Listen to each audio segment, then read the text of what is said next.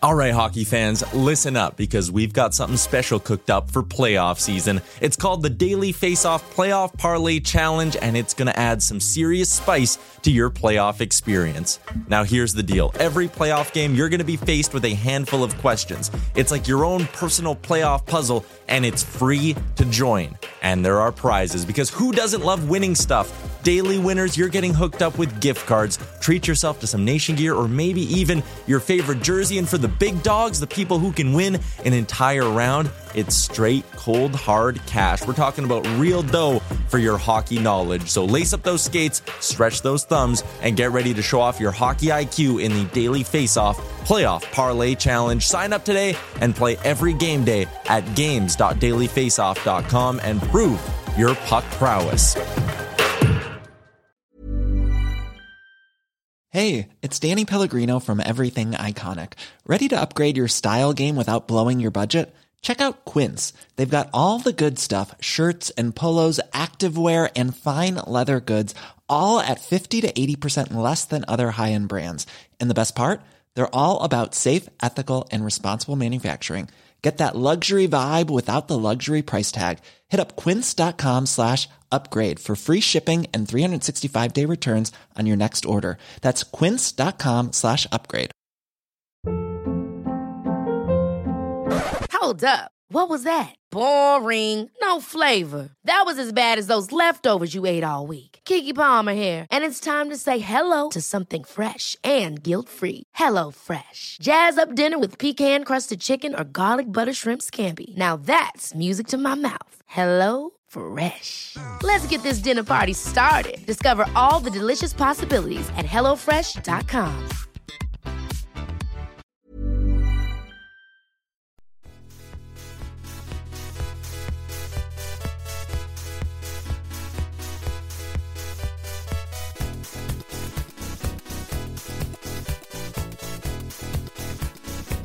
Daily Face-Off podcast comes courtesy of the Nation Network. Here's your host, Brock Segan, with Dylan D. Berthium and Michael Beebs Bondy. Welcome, ladies and gentlemen, to Season 8, Episode 25 of the DFO Fantasy Podcast. It has been a minute since we've done one of these things. I hope everyone had a terrific holiday and a Happy New Year to everybody. We have a online edition of the DFO Fantasy Podcast today. You got Brock, you got Dylan, you got Beebs, but we are all virtual today. So hope everybody out there, all the listeners, had a good Christmas, had a good New Year. But boys, how are you guys doing? Beebs, good Christmas, good New Year? Doing good, yeah. It's been a while. I wasn't too sure if I'd remember how to work this mic, and I don't, as we can tell by my constant stuttering here. But no, things have been good. Hockey doesn't sleep, but that's all right. I can't complain. Lions are winning. We got playoff hopes this weekend, and I don't know if I've ever said that in January about a Detroit football team. So here we are, doing great. But then D's going to come in and say relatively the same thing, and it's going to make me all sad. But D, how are you doing over there? I'm good. I mean, I'm looking forward to spoiling you guys' playoff hopes on the weekend, and then the Packers flaming out in the playoffs. So that'll be a good time. But no, happy to be back on the mic. No camera today for me, so you guys just get to look at my gray blob of a square, and I can just scowl for free at the two of you all day and not have to hold back. So square's quite the improvement. Yeah, we might keep this on regularly. I like you better with the square, to be honest. So today's episode, we haven't talked about free agency waiver wire pickups in a while. So we're going to go through a large list of forwards and goalies that are available on the waiver wire. There's a number of really, really good options that should be considered in a variety of leagues. So for forwards, our highest owned player is 32%. Our lowest owned skater is 3%. So we have a wide array of players in all sorts of league sizes available for you today. And then from goalies, we go from 52% down to 15%. So we're going to rip through. We've got about 18 players to talk about that we like, some more than others, but here's some of the most popular pickups right now. We'll start at the top, 32% owned. We'll work our way down through ownership percentage. Phil Deneau. So I guess I should say it's smart that we do it highest to lowest owned, because if you're in a league that is, not very deep or is very deep, you can probably just skip the first 15 minutes of the show and get to the ownership percentage that matters to you. Phillip Danault at 32% owned of the LA Kings. That LA Kings second line was really, really good last year, and they've been just as good so far this year. Victor Arvidsson's missed some time. Now Trevor Moore's missed some time, but they've done a really, really nice job insulating Phil Danault with other good wingers, and it just doesn't seem to matter who's on that line. They have been playing really, really well. So Phil Danault, Alex Iafallo, Victor Arvidsson, they're all on this list. So let's just talk about them as a whole here. Phil Danault, 32% owned, just center eligible. Victor Arvidsson, left wing, right wing eligible, 29% owned. And then Alex Iafallo, just left wing eligible, but also just 8% owned. So let's start with Phil Danault. 9 points, 5 goals, 4 assists in his last 8 games, 2.8 shots per game over that stretch, which is a lot better than what you normally get out of Phil Danault, averaging over 18.5 or right around 18.5 minutes per night.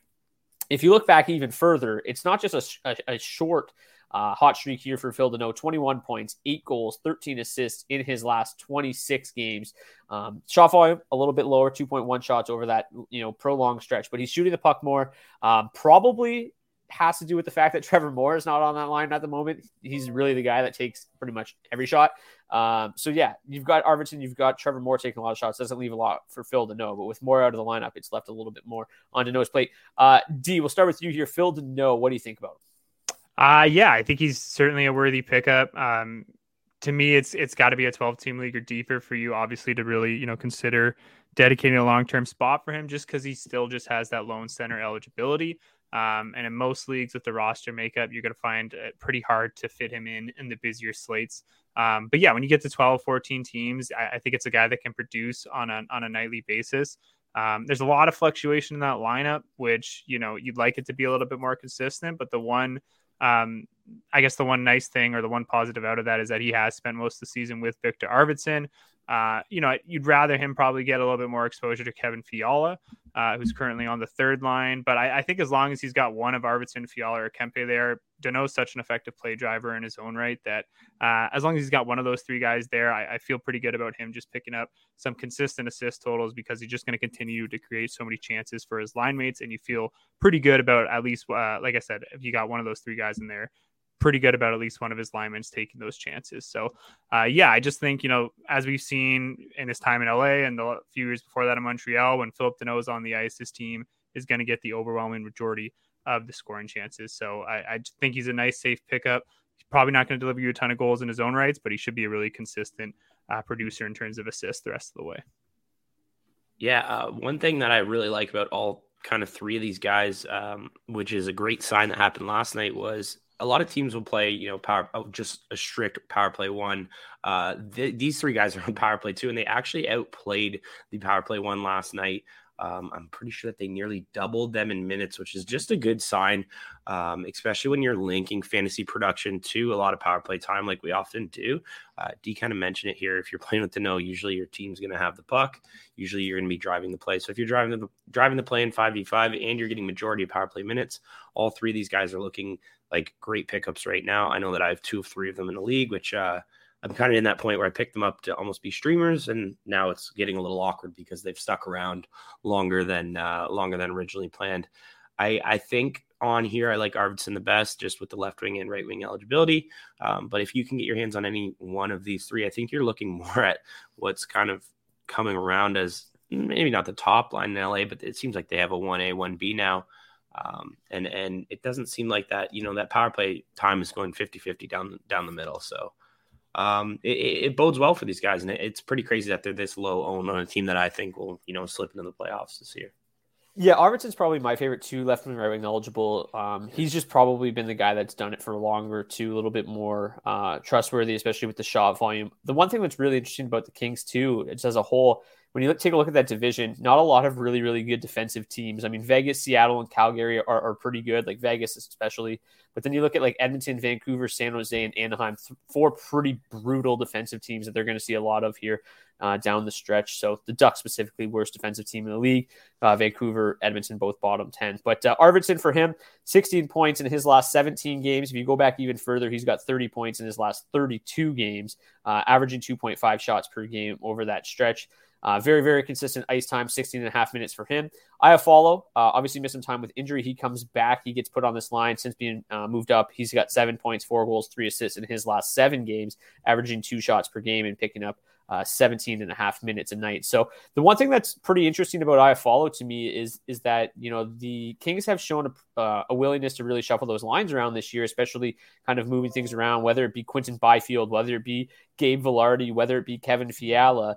They've tried out different players on Anze Kopitar's wing, and we know that Alex Iafallo is a guy that has spent a prolonged amount of time on that line. And when Trevor Moore gets back, I would imagine that probably pushes Quinton Byfield back to the AHL, and you could potentially see Alex Iafallo move up to that top line. And, it seems like they really like having Fiala and Vilardi together on the third line. So that's Where kind do of you an think average. Kiev goes? Sorry to interrupt. Yeah. Kaliev's going to come back as well. They've got a lot of really talented wingers. So it's going to be interesting to see how it plays out. But for me, I think like if you're in deeper leagues, picking up Iafallo is a really good option right now while he's cooking on this line. And then who knows, what the future could hold. If he does end up getting moved up, that could bode well. He could continue to play extremely well. If he moves back down, you drop him.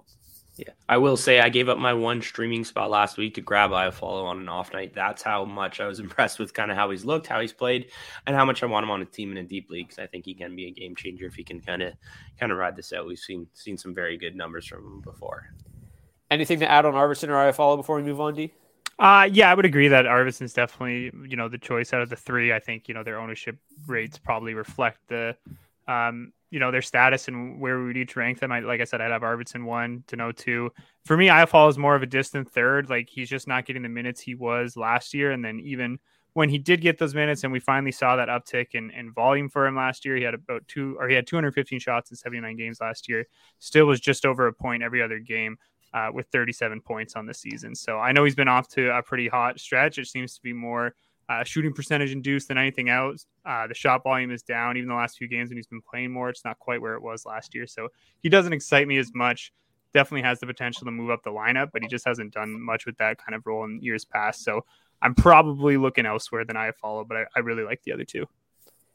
Ryan Hartman returned from injury recently, kind of in a smaller role than we're used to seeing. Obviously, last year spent a lot of time with Matt Zuccarello and Kirill Kaprizov, but since he's come back, he's playing with Freddie Gaudreau and Matt Boldy. He's picked up 4 points in his last 6 games, including 3 goals. He has been shooting the puck a ton, 15 shots in 4 games, 2.5 shots per game. But like I said, under 14 minutes a night is a little bit concerning. But to me, he makes for an interesting pickup because, again, like I think that Sam Steele's been obviously on a really, really nice run on that top line. Their underlying numbers are terrific. It would suggest that he has a chance to stick there. But if that line does start to cool off a little bit, you'd imagine that Hartman will be the first guy to be moved back up between Kaprizov and Zuccarello. So, strict center eligibility while playing, on the third line at the moment, it doesn't really get me all that excited. But perhaps if you wait too long, he does move up the lineup, he might be gone by then. Yeah, this is an interesting one because I think at 31%, that is 31% of people being hopeful. I just can't believe with some of the names we're going to look at down the list that he's that much more owned than them, because personally, I don't know if I have enough room on a roster to wait for anyone to move up a lineup kind of like that. I do get the success previously, but is Ryan Hartman's ceiling really worth, waiting for him to get there? Maybe it is. And I guess while he's producing, you can kind of take that risk.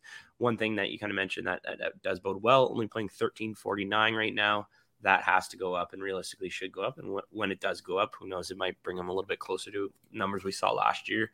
And if he does play on that line, it will go up. But as for now, I can't really wait on a guy like that. I'm quite surprised that he is 31% owned. Maybe again, some wishful thinkers. Who knows? People I think it's the lineups. I don't know. Yeah, I think that's exactly what he is. He was a pretty heavily drafted player, and then got hurt in October, and really hasn't reclaimed his spot in the lineup since coming back. So I'm sure it's mostly just inactive managers who didn't drop him during that stretch, or just haven't realized that he's not quite getting the same usage coming out of the injury. But yeah, it's just an interesting one. It's kind of tricky because he's not playing center right now, and it's hard to know if that's where they kind of envision him long term. I would kind of say that you would expect his position eligibility to change sooner than later. The fact that he's playing exclusively on the wing and he's only got center eligibility in Yahoo right now. They're usually not too quick to pull the trigger on that and get him the extra wing eligibility. So maybe once, that gets dropped on him, then we can look at, him as more of a stash in standard leagues because he was really good last year. He had 34 goals in 82 games. Shot the puck 239 times. And yeah, it was the first time he really, got those minutes on the top line, and he came through in terms of the shot volume and, take advantage of those chances, shooting 14%, a little bit high, but still, you feel confident in getting or performing around a 30 goal pace if he's getting those minutes. But yeah, it's there's a lot of, I guess, factors at play here. Certainly not a guarantee that he returns to the top line. So I agree. It's probably more of a target in deeper leagues in the meantime, but certainly just a situation to monitor because unlike Steele, this is a guy that likes to shoot the puck a lot. So if he does end up on that line, maybe it's not as great in terms of their on ice numbers and the chances the line's creating as a whole. But Hartman will probably get more out of that spot than a guy like Steele would, shooting just 1.5 times a game.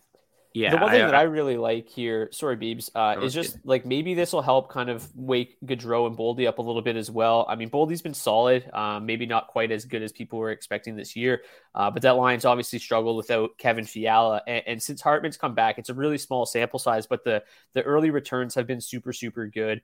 31 scoring chances, 4 per 60. So a lot better than what they were seeing originally. I think they were around 20 scoring chances, before Hartman was added to that line. So hopefully, that line can continue to play well and maybe earn some more minutes. Obviously, they like to give a lot of ice time to that Eriksson Ek shutdown line. And then obviously Kaprizov demands a ton of ice time as well. So there's not a whole lot left to go around, but I think that's a talented enough line with Boldy, Gaudreau, and Hartman that they could have some success as a third line. But yeah, I think that there are other names on this list that excite me a little bit more than Ryan Hartman playing, under 14 minutes a night in Minnesota. Anything to add really quickly, Beeps? I was just going to say that's for now, but granted, like you said, if he does move up the lineup in any way or even onto that top power play unit, he all of a sudden is realistically the top name on this list. So.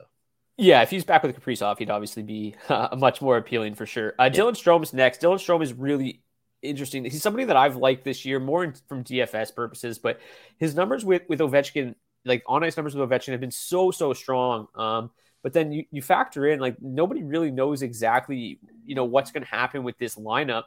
Connor Sheary's probably a name that we could have mentioned today as well. You've got he's playing extremely well with Strome and Ovechkin, but you've got Wilson coming back any day now. You've got Backstrom coming back any day now. Is Backstrom realistically going to be the third line center?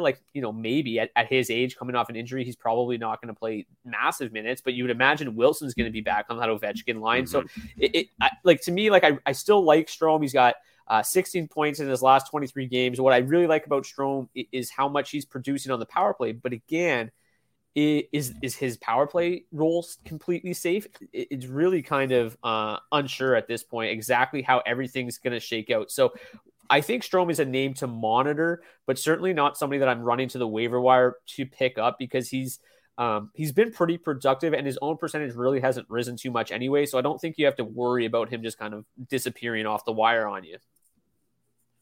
Yeah, I think, if you're going to get Strome, you do it now. You kind of mentioned it, Tom Wilson coming back, Backstrom as well. And Wilson's, they kind of both suck coming back because one's going to take Backstrom, you mentioned, might not take that top 6 type minutes, but he's going to take the power play usage. We all know how elite of a passing player he is, and that's going to move some pieces around there. Also, Tom Wilson in previous years has been on power play 1, and they have shown him that kind of respect to put him back in there. And I can see it happening again. So I think Strome, he's almost like a tube of toothpaste and you're at that last little bit. You got to squeeze it out now.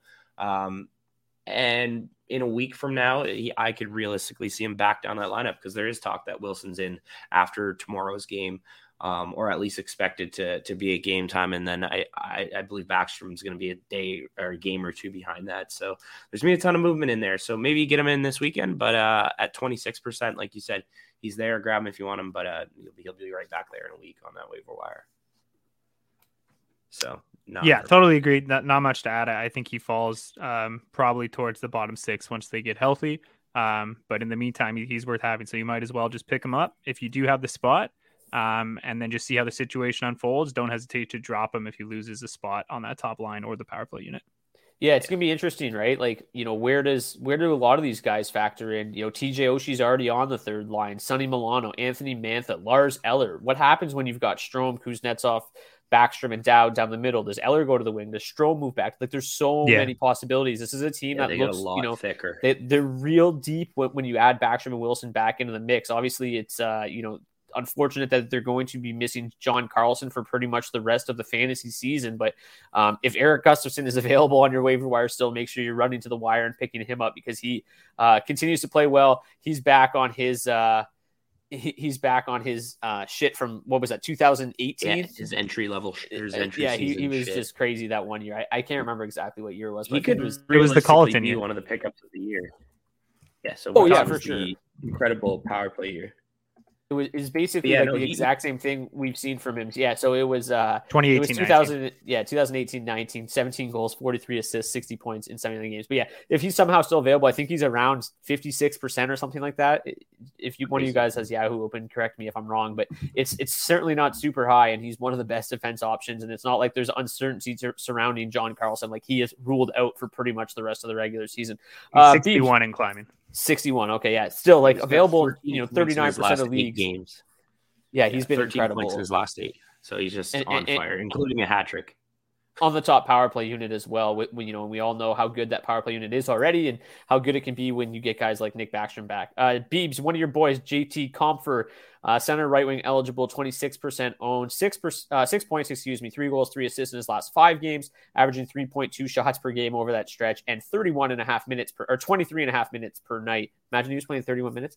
But over his last, looking back, even across his last 16 games, 14.6 goals, 8 assists, 2.8 shots on goal, and averaging, again, over 23.5 minutes per night. So the injuries have really forced the Avalanche to rely heavily on their top 6. McKinnon being out obviously increased his time on ice, but I don't think it's going to drop too drastically given how many injuries they still have in that bottom 6 and just kind of how thin that bottom 6 was to begin with. So Compher still in the top power play unit, still going to play a decent amount of minutes, but at 26% owned, like, if you give me a piece of the top power play unit in Colorado, I'm all for that. So Beebs, you watch these guys every night. What do you think about JT?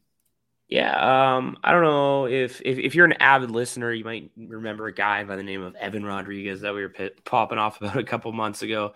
Well, he's hurt now, and now there's a new Evan Rodriguez in town in Colorado, and that is JT Compher. And back then I wanted a piece of Evan Rodriguez. Now I want a piece of JT Compher. I have him actually in all 3 of my leagues. I think he's actually probably he's my favorite name on this list. You said it. He's on power play 1, especially with Nathan McKinnon back. Him keeping that position on that power play really, really stands out because we got to see Nazem Kadri have an absolutely incredible breakout year last year. While in that top power play spot, snap those draws back, steal those secondary assists from Cale Makar, stuff like that. That's what you love to see. You mentioned it. This hasn't been a recent thing. 14 points in his last 16 games. He's shooting a bunch, just under 3 shots per game in that time. There's a lot to like. And another thing that I was a little worried about with McKinnon coming back, I figured, we're going to see Compher go back below 20 minutes per game. Nah, he instead just picked up the same amount of minutes. They then stretched out McKinnon's minutes with the bottom 6 minutes, and it worked out quite well. And I think that's just going to be the way that Colorado's going to have to play while they're all dinged up and trying to just stay in the playoff hunt. So personally, my favorite player on this list, JT Compher. While this is happening and while there's injuries, this is who I want. But Nishushkin's expected back soon. Evan Rodriguez could be anytime. So when that does happen, he could very easily become completely useless. So, enjoy it while it lasts. But while it's on the top power play, you want all of that. All of it. D, you were talking about Compher a couple weeks ago too. You really like just the massive amount of minutes he was playing. Are you still as hot on Compher with McKinnon back in the lineup? Obviously not as hot. You'd love for him to get exposure to, I guess, the big 2 right now with Landeskog out. You'd love to see him get some more 5v5 exposure to Rantanen and McKinnon. But yeah, like, this is obviously still a team that generates a ton of chances at 5v5. Should still be playing, a few minutes every night with Cale Makar at 5v5, which, could obviously lead to a fair amount of chances as well. But yeah, like, as long as he's playing this much on the Colorado Avalanche and, like Beef said, on the top power play unit, he's certainly worthy of a spot and worth playing on any given night. I'd be just kind of weary dropping some long-term options, but obviously, it just depends what it comes down to. But yeah, on a given night, I would love to have this guy in my lineup right now. He's been all over my DFS lineups simply because He's just a category filler right now as long as he's playing as much as he is. So especially in any sort of points leagues or, extended category leagues where you're taking into consideration things like shots, hits, block shots.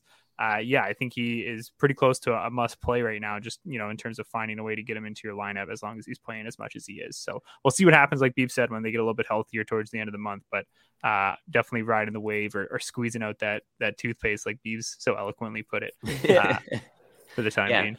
This is like a Costco sized toothpaste compared to the Dylan Strome regular one. Right. We're probably about halfway through. Yeah. Okay. This is just a Beebs heavy segment here as we move along to his boy, Nick Schmaltz. We talked about this is episode 25 of this season. And I think we've talked about Nick Schmaltz on roughly 17 of the episodes. So still around 21% owned. I think a lot of the reason his ownership isn't climbing quite as fast as Beebs would like it to is, well, one, he still plays for the Arizona Coyotes, but he was injured for a little bit, obviously was a drop candidate while he was out, and then kind of returned out of nowhere yesterday. Had another solid night, but he's picked up 13 points, 4 goals, 9 assists in his last 11 games, 1.8 shots on goal per game over that stretch, 19 minutes per night. So, obviously not a guy that's going to score you a ton of goals, but I talk about it on my DFS show a lot.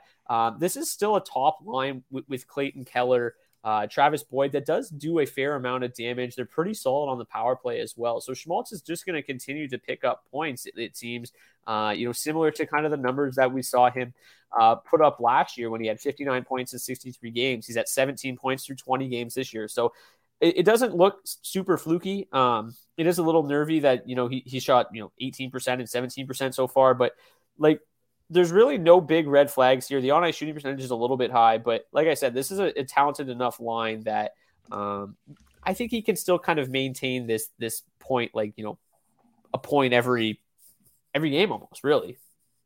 Yeah. I mean, Beebs, I don't love him as much as you do. I know you're about to just go full gush mode on him, but he's been solid for, if you look at it, realistically, his last 2 seasons, he's got a full season, 83 games. He has 76 points, 30 goals, 46 assists. That's wild. Yeah, no. You know why I gush over this guy? Because I just don't like disrespect, Brock. That's it. And I think the fantasy community disrespects Nick Schmaltz at 21% owned. That's just no, it's got to rise. Like you said, he's near point per game production. It's not like last year, not to say that he did this last year, but last year he put up, I believe it was 11 points in 2 games. So not to say there's a glaring massive spike due to maybe one hot game. He's doing this game in and game out. And if you've had him in your lineup for the last, say, 2 weeks, you've gotten over a point per game actually from him, which is why it kind of blows my mind. Like you meant, that he's so low owned. You did mention it. The injury was there. He plays for Arizona, but I don't care if we're looking at someone like people waiting on Ryan Hartman to maybe jump up to maybe get to 64 points. I think Nick Schmaltz can absolutely give you that. And he's 10% less owned. Where people kind of worry he might hurt you in the plus minus department really hasn't been that big of a drawback for him this year. He's actually just an even 0 in the plus minus department, which I think speaks volumes in itself just for how strong that line is. And I think maybe that D's boy Krell, the Vizmelka, is playing just absolutely incredible, so that might help that as well. But no, maybe that's why he keeps missing games. He's like, we got a tough opponent tonight. Maybe I'll just sit out so I can maintain that even plus. Absolutely, minus. He's like, I need Beebs to keep popping off about me because I'm way too underowned. But no, I think he should honestly be closer to 50%. But I can only preach that out every week, and till then, just guys keep grabbing him and putting him on your team. And he's not a streamable player; he's a rosterable player. In most leagues. I don't think you can gush as much as Beebs did. Do you have anything else to add on this man? No, just that I wish he shot the puck more, and that I am kind of still just waiting for the bottom to fall out a little bit. He's had a 14% on-ice shooting percentage over what as you said now, Brock, 2 seasons, but really just a full season worth of games, 83 games played. So I just wish that he found a way to get more pucks towards the net, because that would probably help offset some of this likely regression that is coming his way. But even then, I think he'll still be a serviceable player. If you're in first or second in your fantasy league, you might have a hard time finding someone that's worth dropping for him. But I do, 100% agree that the ownership should be way higher than it is. Because certainly if you're battling for a playoff spot or in the, bottom half of your league and you're just looking for someone who gets consistent minutes, consistent power play time, and, is able to produce and clearly an opportunistic player with a career 40% shooting percentage, then he could definitely help you out. Yeah. Kind of a fringe player on this list, similar to maybe a lot of these players, but on your roster, fringe roster players. But Scott Laughton, 16% owned, center left wing eligible. If you look at dailyfaceoff.com, you'd see that he's playing on the third line. But if you take a little bit of a deeper dive, he's playing 18 and a half minutes a night. He's still with Kevin Hayes, so it's listed as their third line, but they still play a ton. And he's picked up 9 points, 5 goals, 4 assists in his last 8 games. He's only shot 1.6 shots per game over that time. We've seen Scott Laughton put up, fairly reasonable numbers. To me, he's kind of just a deep league only. If he's still available, I think you could ride a little bit of a hot streak here. 30 points in 67 games last year, 20 points in 53 games the year before. Certainly not a guy that's going to explode, but while he's playing 18 and a half minutes, it's a massive jump in his usage from years prior. Playing with Kevin Hayes, who's been great this year. I think Laughton is okay, but I really don't care if he'd be probably the bottom of the list for me. I don't think you guys probably have too much to add on Kevin Hayes. I think he makes a good pickup for, say you need to fill it on an off night, go grab Scott because he might play 20 minutes. Clearly in Tortorella's good books, so that's where you want to be and not where Kevin Hayes is. So he's definitely worth a mention while he's doing what he's doing. But no, I'm not jumping the gun for him. There's some other names around here, and one we already mentioned in Alex Iafallo that I would rather have than Scotty Latz. I agree. I'm not very interested in him at all. I think, this is kind of just more of a hot streak than anything. His minutes on the year are basically identical to where he's been at during this hot stretch. And I mean, even if you just look at the teams that they've been playing over the last, whatever it is, 9 games that he's been on this bit of a heater, you got the Ducks in there, the Sharks, the Blue Jackets, the Kings, even the Devils have been, not quite to the same level. So it hasn't been, that tough of a stretch for him, and he's certainly taken advantage of it and feasted on some, more comparable competition for the Philadelphia Flyers this season. So yeah, like I said, I think it's nothing more than just a hot streak, and certainly one that I'm not looking at outside of deep leagues. The guy on the Flyers that I'm version Sean Couturier to me. Yeah, just maybe not as good. But Walmart regardless, the guy that is interesting for the Philadelphia Flyers is Owen Tippett at 12% owned, left wing, right wing eligible, plays even more over the last 6 games. He's averaged 23 minutes. Did I write that down wrong, or is that accurate? Because that just seems outrageous. I'm not seeing that. That's wrong. That's got to be wrong, right? There's no way this is correct. No, but anyway, 15 minutes. Yeah. Okay. The numbers are still numbers. It must have been the numbers. Oh, you actually were. Yeah, those are his. Those are his exact numbers. All right. Well, let's pull up Owen Tippett's numbers, because Owen Tippett's been quite solid as well, shooting the puck a ton, playing big minutes, and maybe not quite as big as we maybe have thought. But in December, basically 10 points in 13 games, 6 goals, 4 assists, 34 shots on goal, averaging 15 minutes per night. Man, I was like, there's no way Owen Tippett is playing 19 minutes a night. So that makes more sense. But nonetheless, the shot volume remains really good, over 2.6 shots per game for Owen Tippett.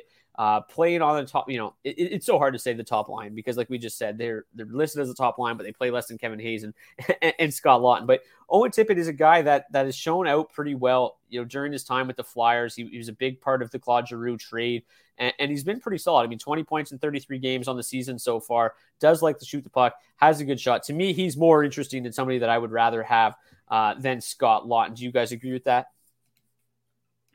Yeah, I think just due to the kind of upside here, and just the what ifs. Sure, I kind of feel the same way about. I don't know how I feel about this. No, I definitely agree, because just the fact that he's shooting as much as he is, just in terms of a shots per game basis, he's already up there and leading the team. And we've talked about all these dusters getting big minutes in Philadelphia right now. So there's it's not hard to imagine this guy shooting up their lineup. He's kind of been one that I've, had a star on. He's been on my watch list on Yahoo for the last 4 seasons, simply because in these limited roles, he's always shooting at a pretty impressive rate. The last year split between Florida and Philly, averaging just 13 minutes of ice. He was up over 2 shots a game. Similar the year before that in Florida, 11.5 minutes, 86 shots in 45 games. So really impressive shot totals when you consider the fact that, he's barely getting out there, and 2, most likely and certainly not playing with the most effective play drivers on the third and fourth lines of these teams. So the fact that he's, like I said, been so productive from a shot volume standpoint, always one I've been interested in, just kind of like, hey, if this guy gets more ice, there could be some real potential here for some goals. Assists, haven't really seen anything in his game that would suggest that would be a thing, but I do think he's one, again, just to kind of keep on the watch list in standard side leagues. Probably want to go after right now in deeper leagues, but you just want to see that ice time grow a little bit, because if it does, and like I said, it's certainly, there's so many routes for him to play more minutes than he is right now, get that extra 2 or 3 minutes. We could be talking about, closer to 4 shots a game than 3 shots a game, and, borderline on elite levels, and a pretty easy route to, a 30, 35 goal pace. So certainly one to watch for me.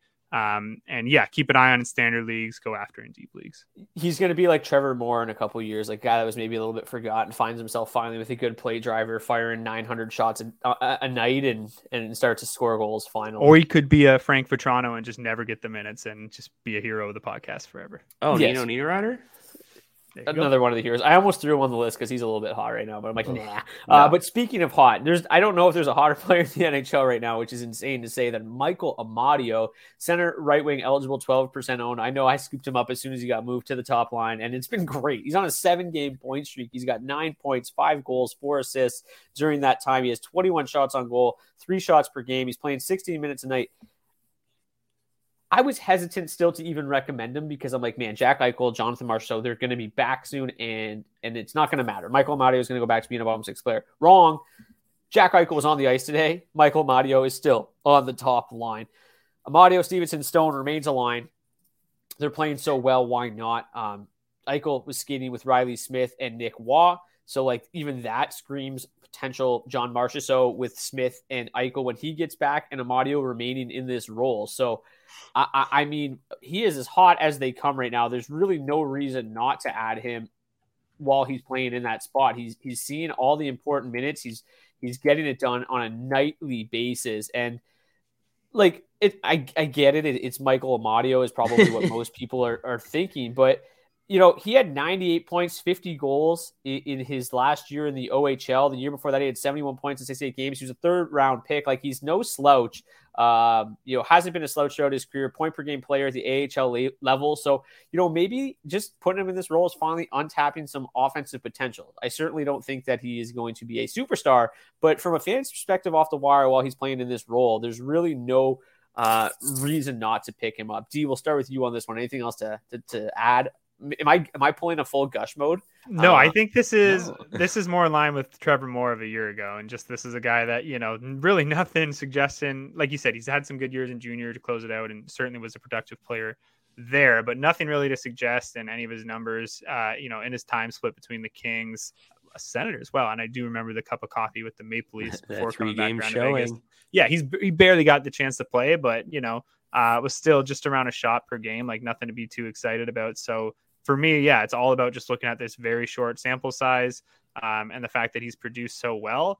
It's a tricky one to forecast in terms of their lineup as they get healthy. It's nice that he's still there right now with Eichel practicing, but it's not as simple as, okay, Eichel's the centerman, so Stevenson's going to move down the lineup. Obviously, Stevenson can play on either wing as well.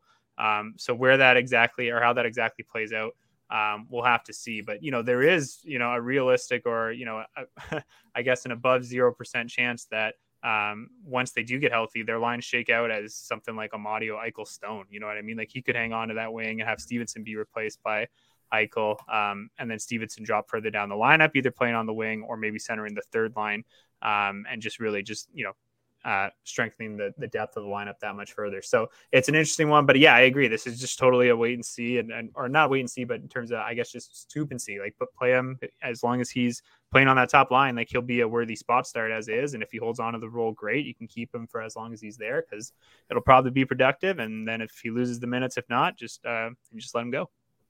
Yeah. You owe him nothing. He owes you nothing, and enjoy the ride while you're on it. I mean, if you got room for him, definitely go for it. I actually just went and checked one of my leagues. Even you guys kind of talked me into just believing I would even want to consider. Here, let me Michael talk you Amadio into it even more. Chandler Stevenson, Mark Stone, Michael Amadio, they spent 71 minutes together so far at Folly 5. They're averaging 4.04 expected goals 4 per 60, 38 scoring chances, and 19 high danger chances 4 per 60. One of the best lines in the NHL at the moment. They are red hot. On-ice shooting percentage 13%. It's high, but it's not as high as it could be for as hot as Michael Amadio is. Okay, I'm going to really just rip through these last three names for the deeper league players. We already talked about Alex Iafallo at 8%. Sam Steele, still just 7% owned. He's got 9 points, 1 goal only, but 8 assists in his last 10 games. Shot volume's not great, just under 2, but he's still playing over 17.5 minutes per game. Still on that top line with Kaprizov and Zuccarello. Like I said, he in a deeper league, I still think he's worth rostering because he's playing there every single night. That line has terrific underlying numbers. And so long as he's playing with Kaprizov and Zuccarello, I think he makes a viable option in deeper leagues. Capo Caco's moved back up to the top line with Zibanejad and Chris Kreider. That's another line that's averaging over 40 scoring chances, 4 per 60. They've been really, really good when Caco's been on that wing. He's got 10 points, 5 goals, 5 assists in his last 12 games. Shot volume still needs a lot of work. But, of those 12 games, a lot of it did not come while he was playing on that top line. So while ever he's skating with Kreider and Zibanejad, he should be at least looked at, again, in deeper leagues where you need to be rostering players that are under 10% owned. And the last, another Philadelphia Flyer makes the list. Morgan Frost, center left wing eligible at 3% owned. He's got 9 points, 5 goals, 4 assists in his last 10 games. Shot volume's over 2 per game. And he's averaging over 17.5 minutes per night as well. So he's been playing really well. James Van Riemsdyk, and I can't remember who's on the other side of that line, but they've been really, really good lately. Tippett. Again.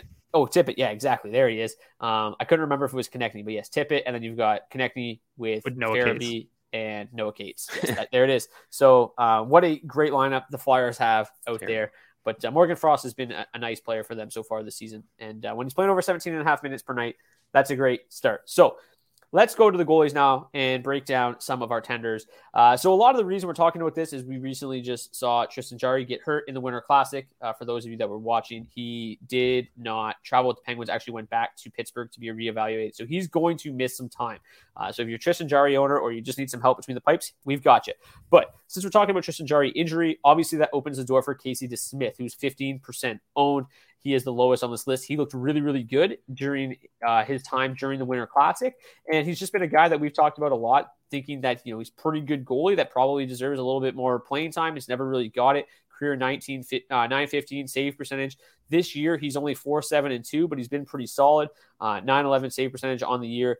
He's been definitely a lot better as of late. Bit of a sluggish start to the season, but since the calendar flipped to November, his last 9 starts, 4-4-1 with a 915 save percentage, right in line with his career average. So this is a really good Penguins team, and so long as DeSmith is between the pipes for them, he makes for a great start. So if you are a Jarry owner and you didn't get DeSmith, we've got other names on this list we'll talk about, but DeSmith is definitely one of the more intriguing ones. D, this is your boy, favorite goalie in the entire NHL. What do you have to say about Ever. Just nice to see him get an extended run. Certainly capable and deserving of it. We'll see how long that opportunity lasts. But yeah, I mean, I always say he's worth starting and he's worth picking up every time he gets in between the pipes for Pittsburgh. He is, not a fantastic goalie, but he's proven himself to be slightly above average in terms of NHL goaltending, which is more than serviceable enough when you got the Pittsburgh Penguins playing in front of you. So yeah, I think he's a fantastic ad, not just for Jarry owners, but anyone in particular. If he's still available out there and you want to beat the Jarry owner to the wire, he'll be some really good short-term help. Yeah, he is the lowest owned member of this conversation, and probably the one that should be owned the most, right? Yeah, going up every day for sure. Yeah, it's going to climb really, really quickly. So he's the lowest owned. So make sure, if he's not available, likely none of these other names are going to be available on the wire. Okay, we'll go back up to the top. This is a really weird one because, Frederik Andersen's probably going to be back at some point. But Antti Raanta has been on a nice heater, but Kachekhov's been excellent as well. So it's like, how are they really going to continue to manage? Are they going to trade one of these guys? Are they going to send Kachekov back to the NHL or AHL after playing so well? I really don't know how they're going to handle this situation. But Raanta has been extremely good as of late. 6-0-0 in his last 6 starts. 899 save percentage is good enough on any given night to win with the Carolina Hurricanes. He has 2 shutouts in that stretch as well. So he actually wasn't playing that great. Then he went on I think it was back-to-back shutouts, and then and then now he's won 6 in a row. So the Hurricanes are an absolute juggernaut. So if he's available in your league, whenever he gets a start, he's going to make for a good option. Wait, he has 2 shutouts in his last 6 games, and he still only has a save percentage below 900. I think his games went something like this: 4 goals against, 4 goals against, 4 goals against, shutout, 4 goals against, something like that. Peter's healthy again. They're still going to give Raanta starts. I mean, he was lights out. They rode him for a while there. He's still going to get starts. When Anderson gets back, it's going to be weird how it shakes out. But any goalie starting for the Hurricanes right now is a good play. So if you've got room for him, I would certainly be looking at Adam Kochetkov. Obviously, would be the number one target, but I know obviously his own percentage is gotten out there to the point that we're not even really going to be talking about him. But let's just pull it up anyway for fun. 70%. So can't really include him in this conversation. Probably agree that you guys don't have a ton to add on Raanta, but you would take him if he was available in your league. I'd take him any night he's starting, and I wouldn't hesitate to drop him on the nights he's not, just because I think it'll be pretty spotty until Freddie gets back. It'll be even spottier after that. I would expect he stays. Kochetkov goes down because he can. What a shame, eh? Yeah, guy just gets sent down with like a 925. Yeah, and then they don't have to re-sign Freddie in a few years. I think, is Raanta done after this year? So I would imagine that they just sit on their wealth of goalies for the rest of the season, enjoy it. Both Raanta and Freddie have some injury history to them as well, so I wouldn't be surprised if we see Kochetkov back at some point this season. But Raanta I think is a little bit more than a spot starter at this point, just because it'll probably be splitting duties at best till Freddie gets back, and then he'll be a backup at that point. Yeah, it'll be interesting to see who goes next game. Kochetkov gave up 4 last night against the Rangers. Granted, 30 shots, and granted, it is the Rangers, and it was his first game back after, as we mentioned, a little bit of an absence. And that's kind of, helps Raanta there, was the fact that he was the only goalie that could realistically play for a few of those games. So, I don't know. I like a couple you don't love Raanta. I always thought Raanta was fine, and any goalie playing behind this wagon right now is fine by me. Raanta and Anderson both unrestricted free agents at the end of the season. Anton Forsberg of the Ottawa Senators, he's obviously taken the smaller half of the pie for the Senators so far this season because Cam Talbot's played so well. But I talked about Forsberg yesterday on my DFS show. I really liked him. He posted a shutout that always makes me look good. He was my spot start of the day on Daily Faceoff. That always makes me look good. So I really got a lot of respect for this guy right now. And he's 4-2-1, and he's got a .935 save percentage in his last 9 games. Very, very quietly having a terrific run. So I think that this is, with each passing game where he's playing great, this is inching closer and closer back to a 50-50 split. And there's a chance, obviously, if he continues to play lights out, that he could even end up starting more games than Cam down the road. But this looks like a 50-50 split on a team that can score some goals. And if he's putting up a .935, he's definitely rosterable in my eyes. Yeah, no, especially while Cam Talbot's, kind of struggling as he is. Not struggling, but I mean, he hasn't put up a save percentage. He's been closer to an 850 in 3 of his last 5 games than it has been in 900. So, if he's going to continue to struggle and Forsberg's going to continue to be a wagon, this team, as much as it maybe didn't seem it early on, is kind of in a win now-ish mode. And I do think that they're going to play the hot hand. That's what they got them both there for. I like Forsberg a lot. Cam Talbot down to a 911 save percentage this year after starting incredibly hot. So might be seeing a bit of a turn of the tables, or whatever that old saying is here. D, anything to add on Forsberg? I certainly wouldn't be rushing to the wire, but I agree that if you're in trouble, like, this is a guy that can probably give you, 1 to 2 starts a week that should be pretty serviceable. So he's definitely an option. I think Talbot's the number 1 in terms of that 1A, 1B. I guess he would be the 1A. Yeah. But that's what they brought him in for. They didn't trust the good season Forsberg had last year, understandably so. But yeah, I mean, Talbot, he's played well. So I think Forsberg, he's got some cushy matchups the last few times he's been out there, kind of like a backup normally does. He's taken advantage of them against the Blue Jackets and Sabres, I think it was. Sabres, obviously a pretty decent team this year, certainly in terms of as an offensive threat. But yeah, like I said, not a guy that I'm rushing to pick up, but if you're in trouble, should get some more consistent work than what you'll normally find on the wire for, like you said, Brock, a pretty good hockey team. Filip Gustavsson, we've been talking about him a lot. I don't think we need to add too much more. He's basically in a dead even 50-50 split with Marc-Andre Fleury at this point. They're alternating games, so you know what you're getting from him. He's playing great when he gets the nod. Going to be a nice test for him tonight against the Tampa Bay Lightning, but he's 7-1-0 with a .936 save percentage and 1 shutout in his last 8 games. We talked about him a bunch before the break. I don't think much has changed, to sway your guys' opinion one way or the other. Like they were in a 50-50 split before the break. Same thing now. He would be like it just depends what you need. I think if you need a starting goaltender right now, and the next guy that we're about to talk about for the Kings is available, then I'd probably lean that way. But I think if you're in, you're not in desperation mode, like Gustafsson is probably the best long-term ad out there, just because this battle just keeps kind of bending towards his direction. And like I talked about a few weeks ago, like they're going to give Marc-Andre Fleury every chance to take this job back over. They'd probably be much more comfortable than rocking Marc-Andre Fleury with a .915 save percentage in the playoffs than a Philip Gustafsson. But if it keeps going the way it's going, like, the writing is on the wall, and he's going to just eventually take over that job, which would be, much more valuable than any of the other potential starting positions we talked about, obviously, save for Antti Raanta and the Hurricanes, or the short-term Casey DeSmith. So I think he's the best long-term ad you can find in goal on the market right now, just because we'll probably check back in a couple weeks, and I wouldn't be surprised if it's, kind of leaned more towards a 60-40 split than the true 50-50 it is right now.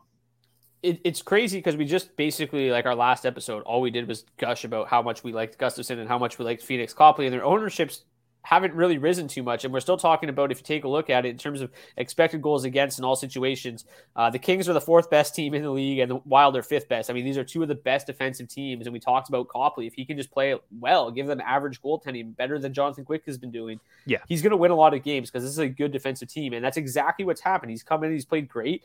He's given them a .919 save percentage, and he's gone 7-0 in his last 7 starts. I mean, that's all that team needed, and he's coming in and doing exactly that. Gustafsson's been even better. I mean, .936 save percentage is just absolutely incredible, and after a bit of a sluggish start, he's been terrific. So, both these guys are great. Copley's at 38, Gustafsson's at 39. Both terrific defensive hockey clubs. At times, both can be decent offensive clubs. They're probably not going to get a ton of goal support most nights. Take a look at expected goals for in all situations. The Wild are 19th. The Kings are 21st. So they definitely sacrifice some offense for good defense, but that bodes very, very well when you're picking up their goalies. Beebs, anything quickly to add on Gustafsson or Copley? No, I think Copley's actually behind Casey DeSmith, obviously, with the fill-in. Copley's my number one on this list. I just think I think we have a starter there out in LA. So I think he'll be around 60% soon enough. But yeah, they both deserve it for sure. Oh, absolutely. I just think Fleury might get a couple more starts just because of what's there. I don't even know why he would, but yeah, I mean, he really hasn't been. I don't think he's played well of late. Yeah, he's not been that bad. He's been really good. His last 5 starts, he's given up 1 goal, 3 goals, 2 goals. I mean, he's been very good. There's like no signs of life. I mean, those are signs of life. Those are Quick. Yeah. Quick's no, yeah, he's non-existent. I was gonna say Fleury's been great. I think Copley's certainly more serviceable right now, and like you said, Beebs, he really seems to have taken over that job. So if you're in the need for a starting goaltender, Copley would be my pick. I just think that the Minnesota Wild starting job obviously holds a little bit more upside than the Kings does. A little bit of a better team. Yeah, so if you're sitting pretty already and you want to swing for the fences, or even just happy to take every other game for the Wild, certainly that'll be more productive on average than Copley for the Kings. But I think Copley's a great ad too. Bit of a tough stretch coming up for Copley, so if you're adding him now, you might be in for a rude awakening. But I think he's got the Bruins, the Vegas Golden Knights, and the Edmonton Oilers in his next 3 starts. But hey, he's going 3-0. He's been great. Definitely a chance for him to continue to roll along. And the last name we're going to talk about, 21% owned, Ukko-Pekka Luukkonen, 5-0-0 with a .925 save percentage in his last 5 games. He's really solidified this crease. Even preseason when I was doing projections for Anderson and Eric Comrie, I also included projections for Luukkonen because I'm like, there's just no way that he doesn't come up at some point this season and play well. I mean, he's was a prize prospect for a while, and he's looked really, really solid this year. I mean, he looks very comfortable in that crease, and I think that after some issues kind of early in the season defensively, this Buffalo Sabres team is legit, man. Like they're a good hockey club. Like Tage Thompson, Alex Tuch, Jeff Skinner are an absolute force up front.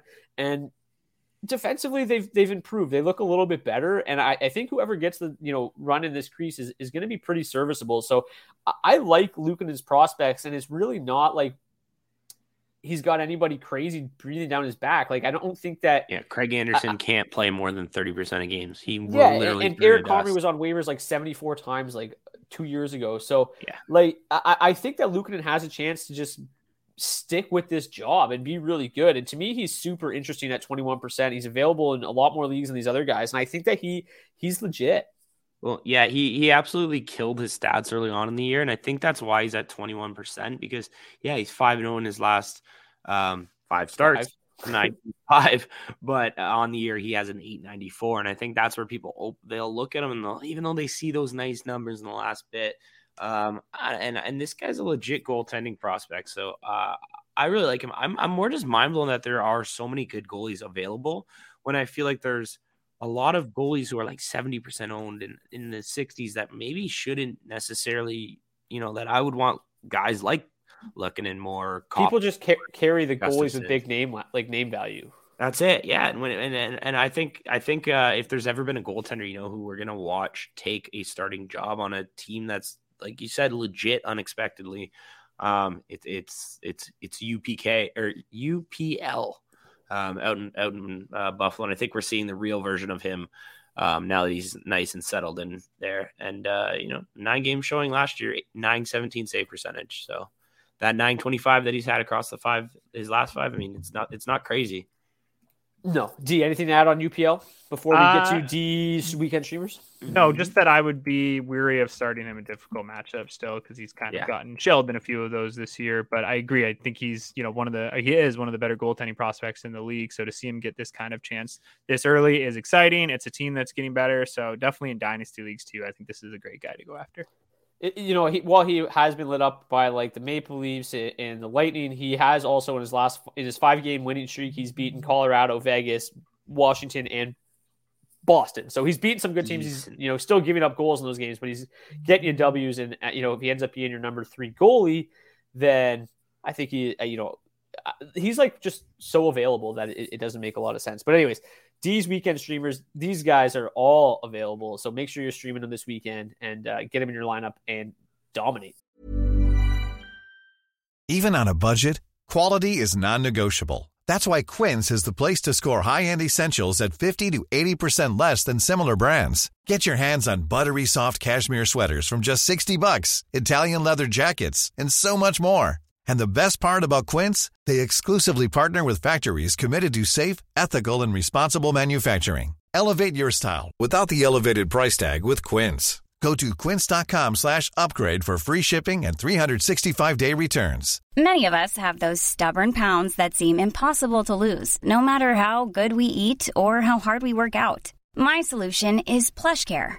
PlushCare is a leading telehealth provider with doctors who are there for you day and night to partner with you in your weight loss journey. They can prescribe FDA-approved weight loss medications like Wegovy and Zepbound for those who qualify. Plus, they accept most insurance plans. To get started, visit plushcare.com/weightloss. That's plushcare.com/weightloss. Hey there, it's Michelle Norris. I'm host of a podcast called Your Mama's Kitchen. When I travel, I'm usually looking for a way to find a taste of home when I'm not at home. And one of the things I love to do when I am at home is entertain. And Airbnb allows me to do that. When I was in California recently, I rented a house that had a great kitchen. And when we were sitting around the table, we're all thinking, we're in someone else's house. Someone could be in all of our homes as well.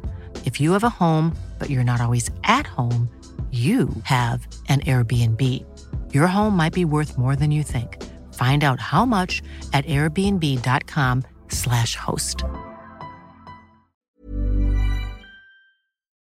But D, who do you got? All right, so we actually are just going to keep it in the crease this weekend.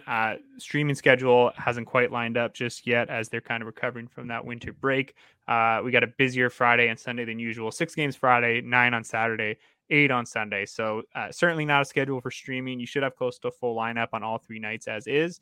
Of course, we did just mention an abundance of viable options on the free agent market right now if you are looking at getting an extra game into your lineup on Friday or Sunday in terms of skaters. But otherwise, we're just looking at tendies this weekend. There are 7 teams with a back-to-back this weekend, which means we should see 7 backups get into action. We've got the Boston Bruins, Columbus Blue Jackets, Detroit Red Wings, Minnesota Wild, San Jose Sharks, St. Louis Blues, and the Toronto Maple Leafs. Right away, we can eliminate Boston and Toronto from the picture because you won't find any of their goalies available on the wire in standard size leagues. If you are in a shallower league, and Swayman is available. He's just 66% owned. Then he obviously makes a great spot start this weekend, or really anytime he goes between the pipes. Yeah.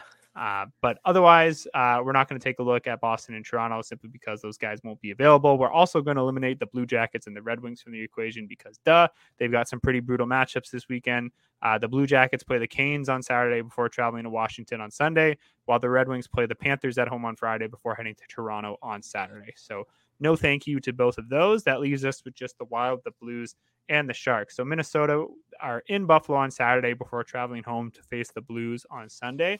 You can expect the Wild to be favored to win both of their games this weekend, with Friday's matchup against the Sabres more likely to be more of a coin flip, considering that it's going to be in Buffalo. But Philip Gustafsson, 34% owned. Obviously, we've already talked about him. He will be one of the top options again this weekend. Even in shallower leagues, this will be a great game to add to your lineup. Regardless of which one he gets, he's certainly worthy of a long-term roster spot like we talked about, especially if you have Fleury and you want to solidify that goaltender situation. Like we said, though, Minnie's a very good team. Whoever's between the pipes for them this year will carry significant fantasy value, and that goes obviously for any given night. So he's been splitting games with Fleury of late as he continues to challenge for the job. If that trend continues, you can expect Gus to get the second and more desirable of the two games this weekend, which will be at home against the Blues. Don't worry about it being their second game in 2 nights because the Blues will also be on the tail end of a back-to-back Sunday. Nice. Moving into those Blues, they are in Montreal on Saturday before, as we said, traveling to Minnesota on Sunday. So obviously we are only interested in that first game against the Habs on Saturday. General wisdom, would suggest Jordan Binnington, the starter, will get the first of the 2 games, and the widely available Thomas Greiss would be left to play the Wild on Sunday. However, the Blues do have 4 games this week. You'd expect Binnington to start both Tuesday's game against the Leafs, which he did, and Thursday's game against the Devils. They could look to give him an extra days off following a busy return from the break and go with Greiss in the easier matchup, saving Binnington for the divisional class against the Wild. Like I said, it's against conventional wisdom, but certainly kind of all those factors that would sometimes lead the coach to go the other way and start the backup the first game are kind of at play here. They've got a busy schedule leading up to it. You can get, like I said, Binnington that extra day off and then have him go in that tougher divisional game on Sunday. So certainly one to monitor because Greiss would be probably a top 10 play against the Habs on Saturday's slate, but nothing more than a desperation play against the Wild on Sunday. So tale of 2 matchups there. We really want to see him get that game on Saturday against the Habs. And then finally, we got the Sharks, who are in Anaheim on Friday before taking on the Bruins at home on Saturday. Obviously, we are only interested in whoever gets that game against the Ducks on Friday. You should not be touching Saturday's start against the Bruins with a 10-foot pole, but the Sharks should be favored in Friday's tilt in Anaheim. It's anyone's guess who gets which game for the Sharks this weekend, but the good news is they're both widely available. James Reimer available in 75% of leagues, Kaapo Kähkönen available in 81%, or 91%, excuse me. So either would be a risk to your splits, even against the Ducks, but they will have a great chance at adding to your win totals this week. Keep a close eye on DFO Friday. In the late morning, early afternoon. There's obviously a West Coast game, so depending what part of the continent you live on. But we don't expect to have confirmation on Friday started before the game day morning skate. So look out for that one. Like I said, couple of situations to monitor in terms of who gets which games for both the Sharks and the Blues this weekend. But if we're ranking the 3 options, of course, we got Gus, the darling, the top spot, Philip Gustafsson. And then if Greiss goes against Montreal, I would put him in that 2 hole. If not, I'm, like I said, really not interested in it. Him playing in Minnesota on Sunday, certainly just a desperation play. And then after that, I would have, like I said, whichever Sharks tendy gets the game against the Ducks. Beebs, you got anything to add? Do you feel any differently at all in terms of how we've or how I've ranked those 3? No, I mean, there's no reason to ever question the stream god. When it works, it works. But no, I'm right there with you. I think I like it. Smart man. And those West Coast games are fun, so.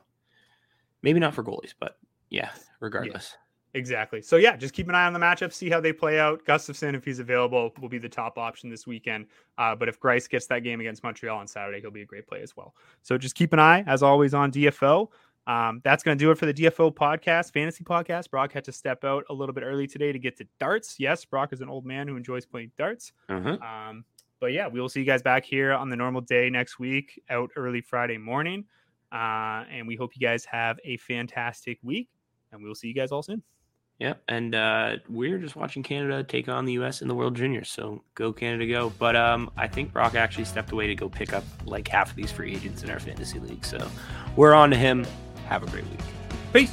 Baby, be my fire. Baby, be my flame. Baby, be the softly burning embers through December into June. Calls your name. Baby, be my conjurer. And I hold you dear. Baby, be the visions in the night and wait till morning light for you to disappear. Baby, be my fire. Baby, be my fire. Baby, be my fire. Oh, be my flame.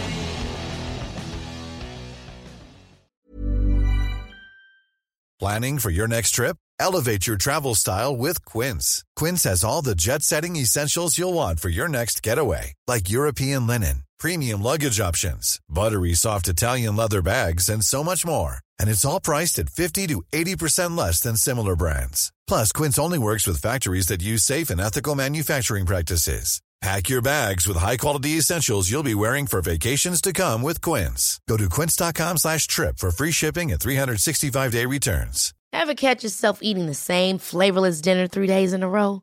Dreaming of something better? Well, HelloFresh is your guilt-free dream come true, baby. It's me, Keke Palmer. Let's wake up those taste buds with hot, juicy pecan-crusted chicken or garlic butter shrimp scampi. Hello Fresh. Stop dreaming of all the delicious possibilities and dig in at HelloFresh.com. Let's get this dinner party started. When it comes to your finances, you think you've done it all. You've saved, you've researched, and you've invested all that you can. Now it's time to take those investments to the next level by using the brand behind every great investor, Yahoo Finance. As America's #1 finance destination, Yahoo Finance has everything you need, whether you're a seasoned trader or just dipping your toes into the market. Join the millions of investors who trust Yahoo Finance to guide them on their financial journey. For comprehensive financial news and analysis, visit yahoofinance.com, the #1 financial destination, yahoofinance.com.